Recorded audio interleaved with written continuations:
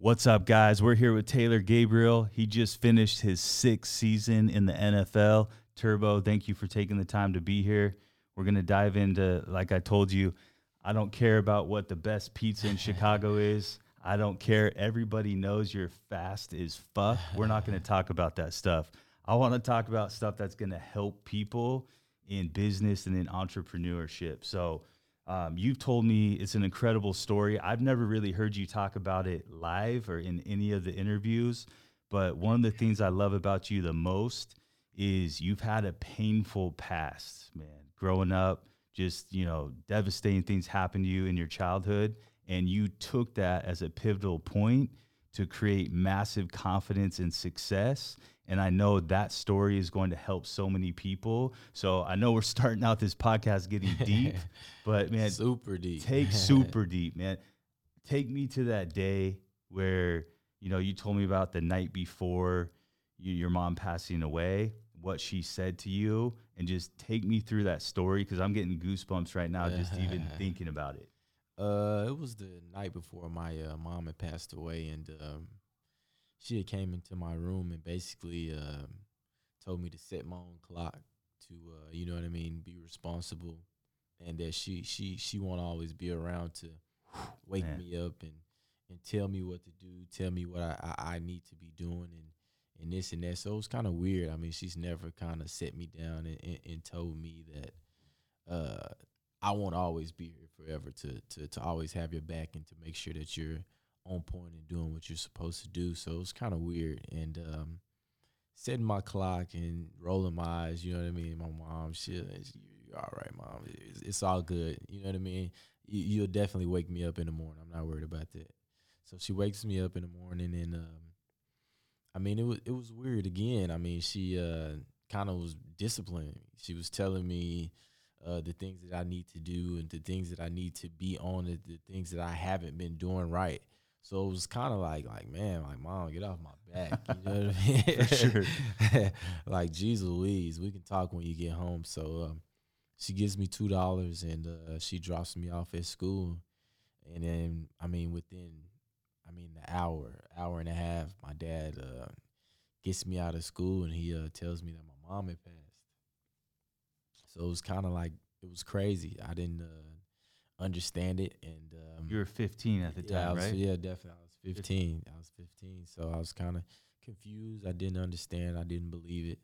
So I kind of like shelled myself off and put myself in in this box and in the corner. So that's one thing I always tell people. Just the night before, the things that my mom was telling me, it was kind of weird. You know what I mean? Telling me she won't be around forever, and it was nothing that she wasn't sick, or she didn't have anything that we thought that, you know what I mean? Right. That young and healthy. Yeah, young and healthy. Yeah. So it was just weird, man. And I just always just tell people, just cherish those moments with your family. Right. And respect your mother and father. People roll their eyes at, but they won't be here forever. They won't be here to tell us what we need to do and what we're supposed to be doing. So it's almost like she knew. She didn't know, of course, but the night before, to say those things, and obviously, I heard you tell me too, your mom was the tougher one. Yeah. Between you and your pops, Calvin, right? Like she was the one that was on you. Yeah, definitely. She was. So, in the sense of football, you would think your mom would be the person who's, you know what I like mean? That's babying you, coddling you, telling you it'll be all right. But no, she was tough, dude. She was tough on me. She didn't want to hear if and maybe and what this. Like, man, you should have made that play. You should have, you know what I mean? You should have scored that touchdown. I can't tell you anything else. So, yeah, she was definitely real hard on me, man. And I appreciate that till this day. I mean, look where you're at now. So the challenges just didn't stop there. So, let's back up because I remember you said like you didn't want to play football. You're 15. The whole house is shook up. So what was the next year like, and how did you decide I'm gonna pursue football? I took a break from football, man. It was probably a month or so that I took a break from football and school in general. I was just at the house in the shell, a 15-year-old kid, you know what I mean? Just lost his mom. So I didn't want to talk to to anybody. My faith had kind of been shooken up a little bit, and that's one thing I always tell people. I mean, I lost my faith with God. I lost my faith Right. with, you know what I mean, with my dad, with everybody in general. I was just mad at everybody, mad at the world on how you could do that to me. Out of all the people in the world, why me? You know what I Yeah. mean? And it was no, you know what I mean, suggestion or anything that was telling us that my mom was going to pay. I couldn't prepare for it. It was nothing that I could prepare for. You know what I'm saying? So it was just weird, man. And I took a month or so off and finally came back to football. And what was so surprisingly is that when I got on the field, man, I felt like I felt her out there on the football field.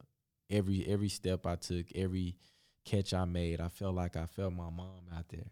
You know what I mean? And Right. until that day, I did not want to feel that. So Mm-hmm. me going to the NFL, I would guess like, man, I wanted to keep that feeling going, but it wasn't always a possibility for me.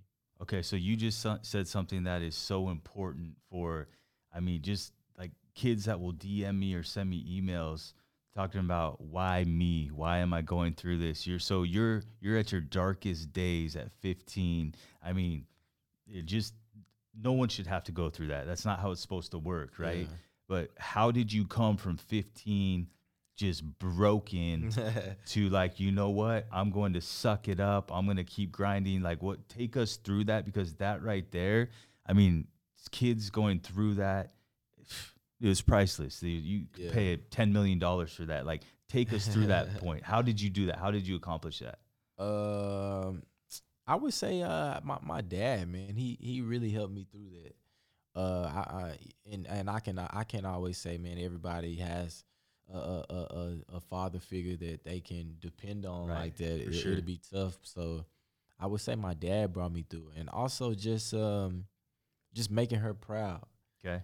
Just the things that she instilled in me at a young age. Everybody always has a choice on what they want to do. I mean, I could have took it in a negative aspect and spiraled down and not wanted to become great or become the person I am today. But I took it as a positive and I took it as motivation. Okay. So what I went through, it was definitely motivation, and it lit a fire under me to be better than everybody else. So Okay, now this is you probably don't even remember saying this to me because this was back when you were playing with the Falcons and we had just met. And we were just, one of the things I loved about you too is we don't even really talk about football, right? Yeah. We talk about like real life, family, you know, Taylor Gabriel Jr., Liliana, family stuff. But you said, I don't even know what we were talking about, but you said, you know what? So many people are focused on, you know, what's going to make them the most money. And I just want to focus on how I can be great. Oh yeah, definitely. That's probably the best line I've heard. You probably didn't even know it, but or even like people say, just do what your passion is. Find a way that your passion can make you money. I think that's cool and all, but if you really, that's deep, bro. If you say focus on how you can be great, it changes your mindset, and that's why I personally believe you have that attitude that you have of you're super humble and nobody's gonna outwork you. Money was never the motivation for me. Clearly, That's the difference between my grind and somebody else's grind. I mean, everybody wants to be rich. You know what I'm Yeah. saying? Everybody wants to have money. So what goes to show or tell me that we're not, you know what I mean? I'm going to outwork him. I mean, we all working to get money, but right. money was never my motivation. My motivation was me being great. My motivation was me being better than the next person, me being better than the next man, knowing someone else is grinding harder than me. Right. And that's what fueled me. Like me working out, I can't sleep at night. You know what I mean? Right. Because I know someone else is probably outworking me. So man, I would get up out my bed, do some push-ups, sit-ups, or even go outside and run around because I just felt like somebody was outworking me, man. I wanted to be great. I wanted to get everything that God had in store for me. I wanted to reach all those goals. I didn't want anything to pass me by. No opportunity passes me. Man, and let's speak on that too. So you talk about more challenges. You go on, you play at Abilene Christian, a small private school, right, in Texas. You don't get drafted, and then you decide you're going to try out for the Cleveland Browns. Yeah, definitely. And it was crazy because we come full circle. I'm getting my haircut in Atlanta 5 years later, whatever it is, and the dude in the chair next to me is Ray Farmer, who was the GM, Yeah. and he was the one. Tell me that story about what you said to Ray. You hurt your hamstring on like the first day of tryouts. Yeah. I had a tryout. I was a tryout guy. I wasn't even an undrafted guy. So I hurt my hamstring probably first day of a tryout. You're a camp body. They call them camp body. So I was a camp body. Okay. And I mean, nobody wants to talk to the GM. The GM is the Grim Reaper in the NFL. So everybody's kind of walks past him and scared to talk to him because he's the guy who makes the cuts. Right. So I walk upstairs and knock on the GM door, you know what I mean, and sit down and tell him that, I mean, if he gives me another opportunity, man, I'll make sure that it'll be the best decision that he's made that year. And I definitely told him that. He told me the story. Yeah. So for me to be an undrafted guy to come into the GM's office, try out a camp body, and for me to tell him that, I guess he respected that. You know what else he said he did respect that, but he said, because I told him, I was like, why Taylor?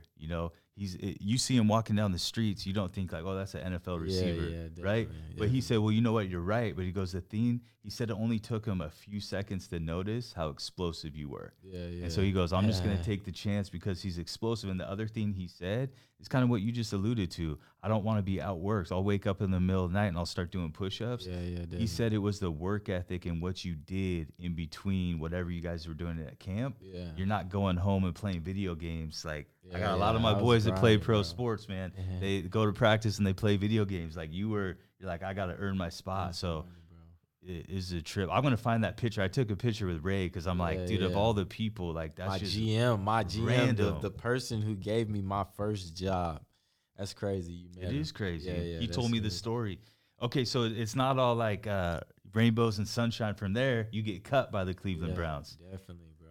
When you get cut by the Cleveland Browns, that's not a good look. Everybody knows that. So take me through what happens next, man. I mean, it's just another roller coaster ride. You're on the low. Definitely, bro. I mean, I got cut. I didn't think I was gonna get cut. I didn't believe I was gonna get cut. I feel like I was the best person there. So it was kind of shocking to me. But I mean, getting cut, it was weird, man. It was like how'd you get cut, bro? Like, how'd you even get cut? I mean, they take it till like a Saturday till 2:30. Okay, it was weird. 2:30, bro. I got the call at like 2:29. So if 2:30 hits, you're good. Bro, I got the call at 2:29. Who called you? Do you remember? No, I don't remember. I think it was the GM at the time. So what did they say, dude? Like, what's that phone call like? He just told me to bring my iPad in. That's it. Just bring your iPad in, and then you'll sit down and have a meeting with the GM and player personnel and everything. Damn, so it's just like corporate America. Yeah. Like, here's your box, take your shit, and give us back our property. Definitely, yeah. Wow. So I sat down with all of them, man, and I haven't really said this in like any type of interview or anything. Bro, they basically told me like, man, they don't know why they're cutting me. It's really? It's not a skill thing saying someone who was better than me. They said I was one of or maybe the best receiver there, but they felt like they was going to give the younger guys an opportunity to show themselves. Well, that really worked out well for them.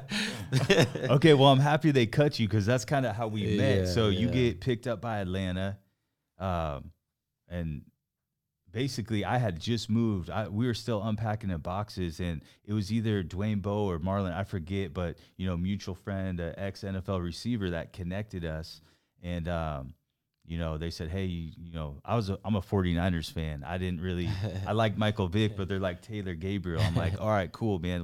Let's connect with him. So we connected. You were blown up that season. I mean, we went to all those games. Every 2 minutes you're scoring a touchdown. It felt like.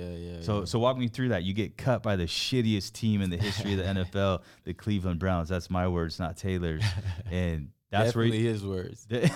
And that's where you got the nickname Turbo. So just take us through like Atlanta, man. So you get cut by the Browns, and then a year later you're playing in the Super Bowl. I got cut by the Browns, man, and then let me take you through the whole story. I got cut by the Browns probably at 2:30. Okay. 229. Let's take it back. 229. And I got claimed by Atlanta. So as soon as I got claimed, they had booked my ticket.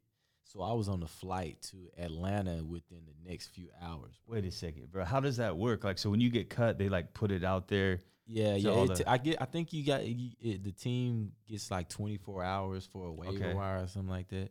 I don't know, but Atlanta had picked me up. So that wasn't too shitty of a day. Nah, it wasn't too shitty. You're coming to Atlanta. I mean, everyone loves Atlanta. Okay, so you're on the flight to Atlanta. Yeah, on the flight to Atlanta, bro. Just leaving Cleveland, you know what I mean? Leaving my wife. And where'd Jerica go? Back to Dallas? Nah, she's in Cleveland, like packing. Oh, bro. Man. Like I'm living there. I have an apartment there. So but I have to pack all my stuff that day and leave and go on a plane to Atlanta.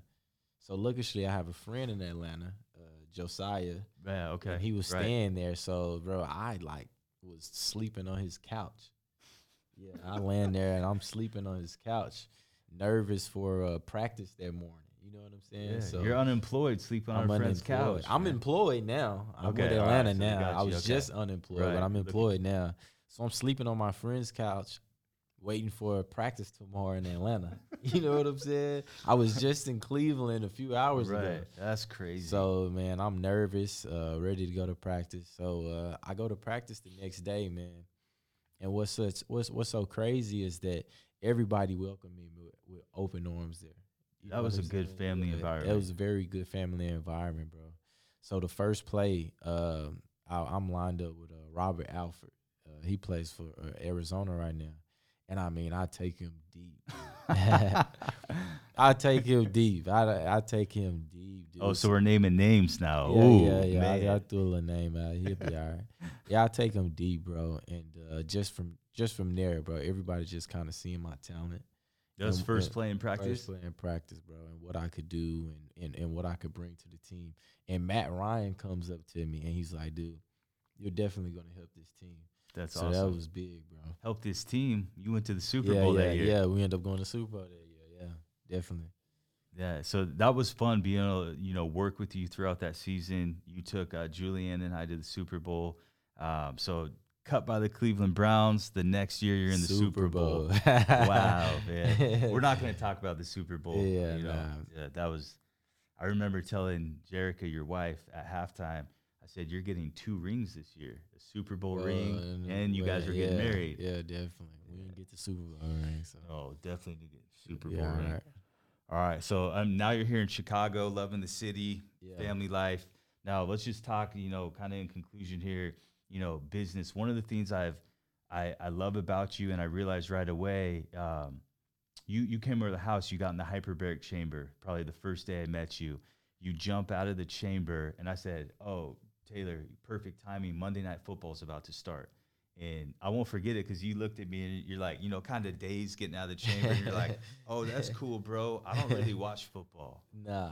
And I was like, what do you watch? And you're like, I like History Channel. They're like flipping houses. Yeah. And I was like, okay, cool. Right. So we started just kind of chopping up entrepreneurship and business. So, you told me you thought you wanted to be like your dad, like Calvin, be a businessman. You said wear a suit and be a businessman, definitely, right? Definitely. That was my dream. Man. You definitely have some swag, man. I've seen your suits. And, what's some of the business ideas or concepts you want to get involved with, post-football? One thing that I want to kind of integrate in what I want to do, I love helping people. That's one thing that I love to do. I love helping people and impacting people's lives. And one thing that I can do that is something that I've been doing my whole career is taking care of my body, my health. You know what I mean? And one thing that I don't like doing is all the pills and this and that and all the crazy things people have to go through to feel like they're healthy. Mm-hmm. And one thing that's helped me is physical therapy. Yep. That's hands-on work. So I feel like that's one thing that's kept me in the league and that's kept me healthy. No doubt. In general. So basically opening up my own physical therapy clinic. That'd be awesome. Dallas is one thing that I'm really passionate about. So back home in Dallas, I know you talked about, you want to set up shop in Dallas, right? Like stay there, Raise Junior. Dallas, It's a great city. I loved it when we were out there for your wedding. So yeah, I mean, health and wellness industry, that's a huge industry. I know that's something you take very seriously. I also respect that you always want to go the natural route. Some of the things that Definitely. we've done, physical therapy being a part. So, all right, well, that's exciting, man. I appreciate you taking the time. Appreciate you guys. Hopefully, we motivate some of these young kids out there. Take that pain and use that to pivot, create confidence, like your boy Turbo over here, Definitely. and just put in that work, man. Knock on that GM's door, stock them, do whatever it takes. Yeah. Go knock on your boss's door, man, and tell him what you want. All right, bro. Appreciate you. I Thank you. appreciate you.